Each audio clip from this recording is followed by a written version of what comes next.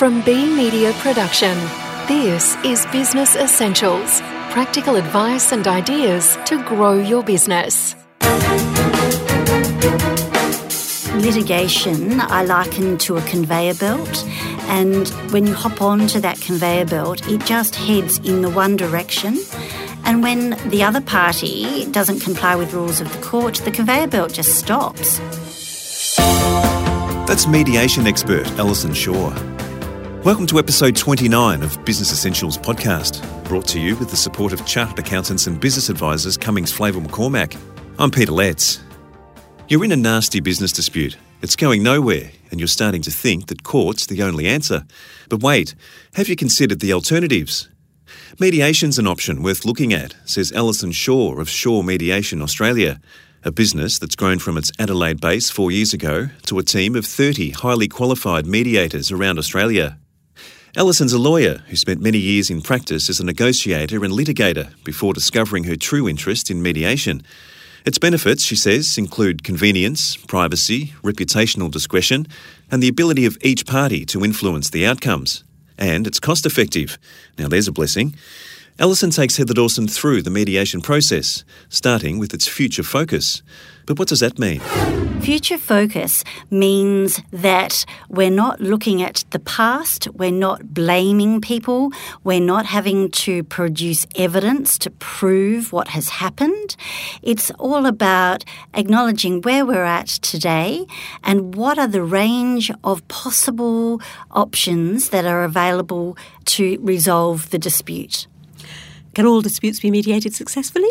In my view, apart from criminal matters, which obviously can't be mediated, all types of disputes can be resolved by way of mediation.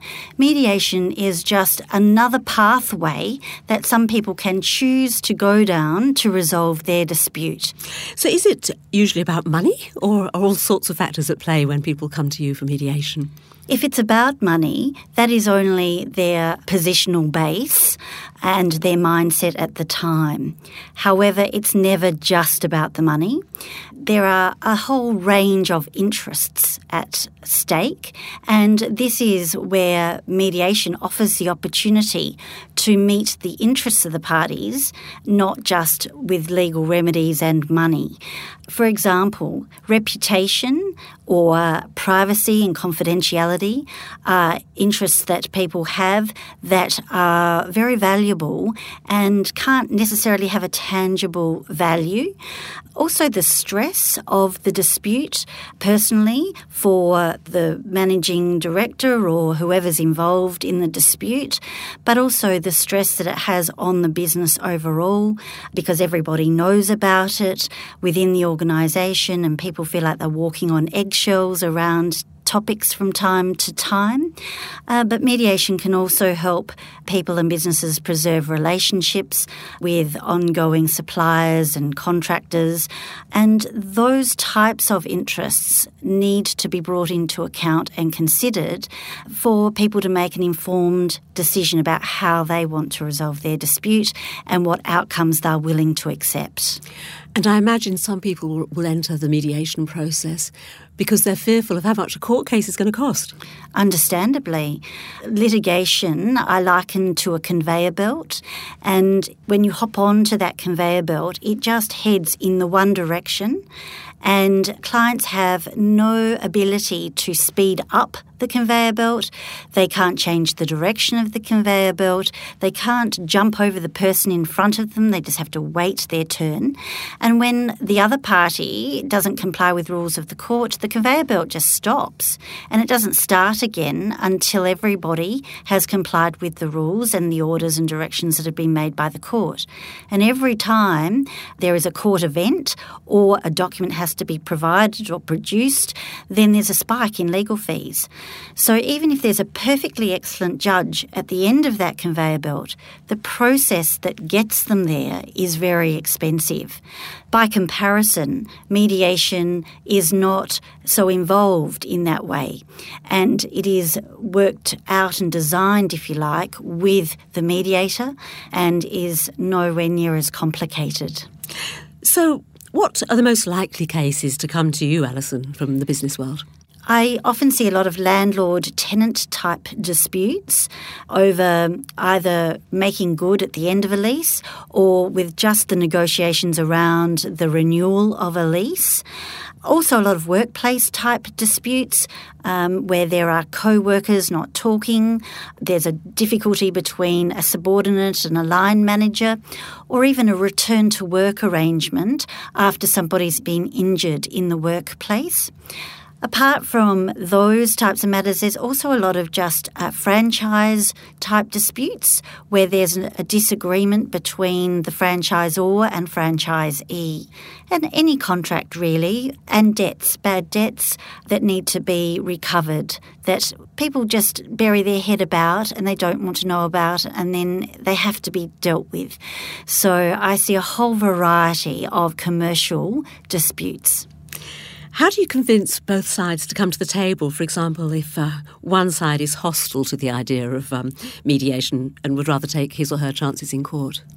It's not uncommon that one party is hostile to mediation, and usually it's because they're not confident in mediation, either because they've never experienced what mediation looks like and feels like, and they feel more comfortable with having a lawyer and going to court because it's a more known process. So as more and more people become more familiar with their dispute resolution options, then I suspect that there will be less resistance to mediation in the first place. But when we speak with the other side, usually party B, about mediation and their resistance, we are able to often reassure them that we are independent, that we're not representing party A, that we're not on anyone's side, and that we're also not a decision maker. We're not a judge. What we do is provide the process and the opportunity to empower them to come up with the options and the solutions and the decisions for themselves. Do you have fisticuffs ever? Not fisticuffs. It's not uncommon for the joint session to get really intense, and people will start to raise their voices, and people start to let their behaviour and language slip.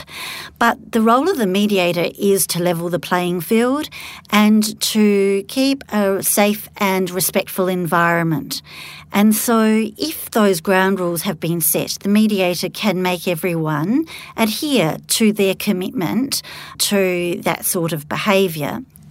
Now, court cases, as you've already alluded to, can be long and drawn out. So how quickly can the mediation process reach a conclusion? Mediation can be resolved within 3 weeks or 3 months. It's very rare that it needs to go beyond that because it is a process that has a beginning, a middle and an end. And it is a matter of the mediator having a planning or preparation consultation with each of the parties, having at least a conversation with their lawyers if they're legally represented, and then arranging for everybody to get together for the joint session of the mediation. We don't tend to proceed to the joint session of the mediation until everybody has all of the information and documentation that they want and need to be in a position to make an informed decision. That doesn't mean full discovery, as the court would oblige and require, just means the information and documentation that they need. It would be idealistic, I guess, wouldn't it, to hope that both sides would come out of the process equally happy? I think that in commercial matters, it is far more likely that both sides will come out of a mediation happy than after litigation. The reason for that is because the people themselves are making their own decisions about how they want to fix the problem. They're not having it imposed upon them by a judge or a third party. And they've taken responsibility for the situation and are moving forward themselves together.